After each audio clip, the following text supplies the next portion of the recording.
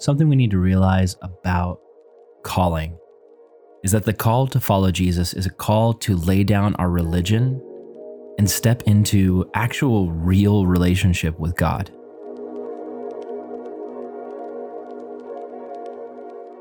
This is something that's actually hard for young people to do because sometimes we have older people in our lives who've been Christians a lot longer than us, and we can tend to look at their spiritual walks, the way they read their Bible, the way they pray, the way they go to church, and we can think that if we don't do things exactly the way that they do it, that our faith isn't as real.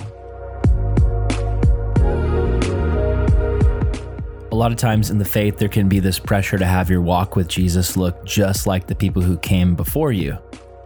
I remember for me, I grew up watching my parents get up every morning early, make cups of tea, sit in the blue chairs in the living room, and read their Bibles together.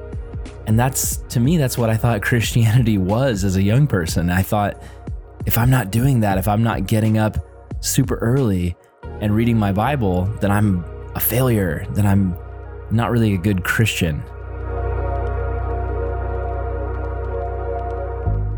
I've been to many church services where the pastor tells everyone to get out their Bibles, and there, of course, are the younger people in the church who pull out their phones.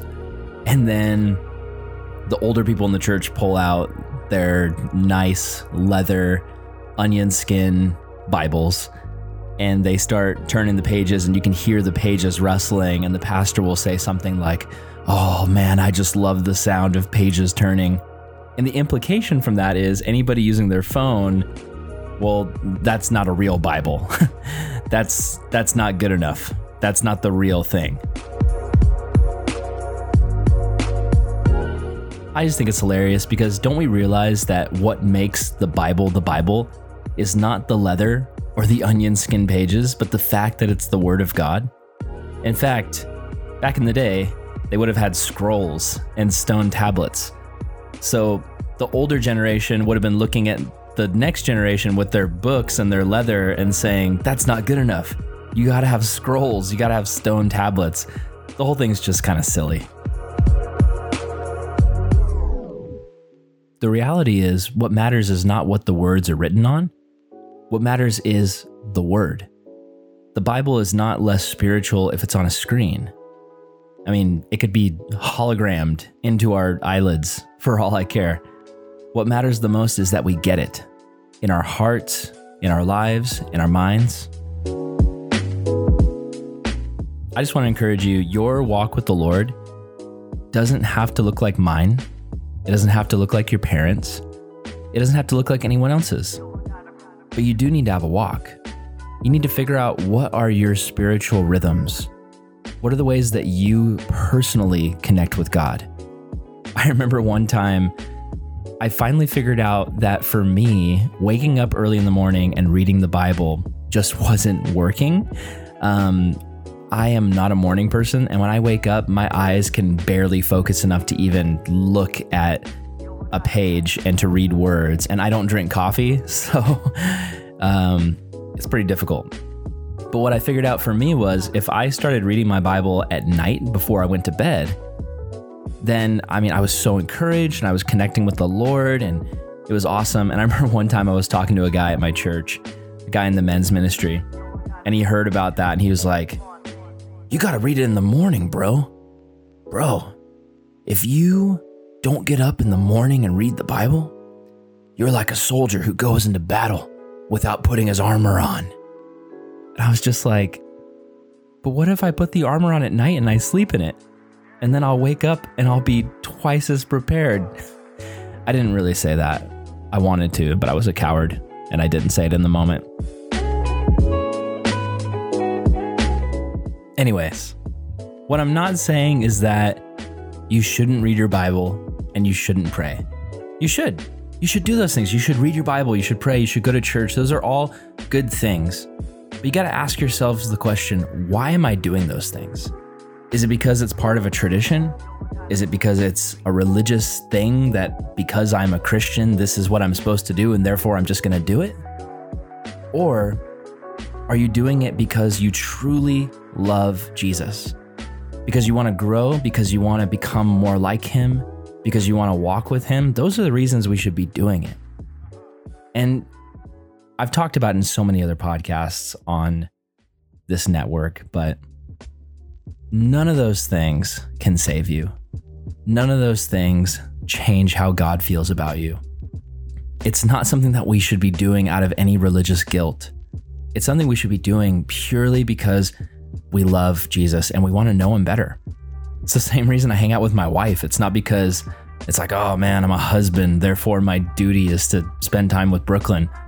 No, I love her. I straight up want to spend time with her. I want to hang out with her. I want to have a good time with her. And so I do. I spend time with her because I'm madly in love with her. Anyway, yeah. Spend time with Jesus because you love him. And if spending time with Jesus doesn't sound that much fun to you, search your heart and ask the question, why? Why is it that the thought of spending time with Jesus doesn't sound fun? Because maybe your heart is in the wrong place. Maybe you see God as a rule keeper in the sky. Maybe you see him as a cosmic killjoy who's just out to ruin your fun. Maybe you see him as an authority figure. We need to see him as a friend. We need to see him as the one who cares more for us than anyone else in the world. The one who would give up everything for us. And the one who has great, great things for us. He's calling you to a life of following him, and that life is honestly full of so much joy and fun and goodness. Ugh, man. Here's what I would encourage you guys as I close out. I would just say, find a way to connect with Jesus that works for you. I'll just be open and honest about my own journey. So growing up, I tried to do the read your Bible every day thing. And I always felt bad. I always felt like a second-rate Christian because it was hard. Some weeks I would read it twice. Some weeks I'd read it 4 times. Some weeks I'd read it once. And I always just was like, oh man, I'm the worst. I can't do it. Maybe you feel like that too.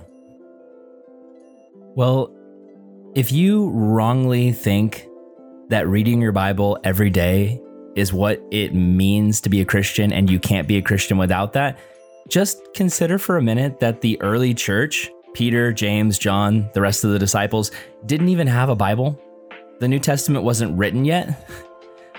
They were following Jesus without the New Testament. Imagine that. Now again, it is good that we have the New Testament. It's fantastic. We should read it. But what I'm saying is the key element of discipleship is friendship to Jesus. It's not making sure that you completed a Bible reading in a year challenge. Again, nothing wrong with that. That's great. But it's not what saves you, and it's not what makes you a Christian. So my encouragement to you is discover how to connect with Jesus. For me, I love reading my Bible, but something that's been great for me lately is I'll go for a walk around my neighborhood and I'll listen to an audio Bible. I just find an app that does audio Bible stuff and I'll play it and listen to it as I take a walk, and then I'll hit pause and I'll pray and then I'll turn it back on, and it's great. And beyond that, I like to talk to Jesus and I like to ask him, God, what do you want me to do? God, how can I serve you? How can I follow you today? And when I ask these things, he actually does show me. He speaks to me through his Spirit, and he wants to do that for you. Jesus wants you to have a relationship with him that's so much bigger than the small boxes we put him in, where this is my Bible reading box, this is my prayer box, this is my church box.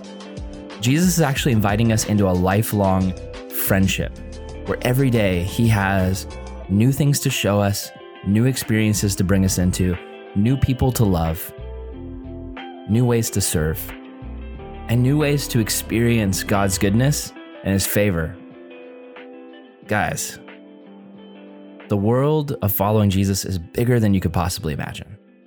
I just want to encourage you. Get into that world. If you've been resisting because you're afraid of not being able to live up to some standard of what you think the perfect Christian is, throw the standard out the window. When Jesus called his disciples, he didn't say, come be perfect and follow me. He said, follow me and watch how I perfect you every day. So follow him. Watch what he does. Love you guys. And until next time, we'll talk soon.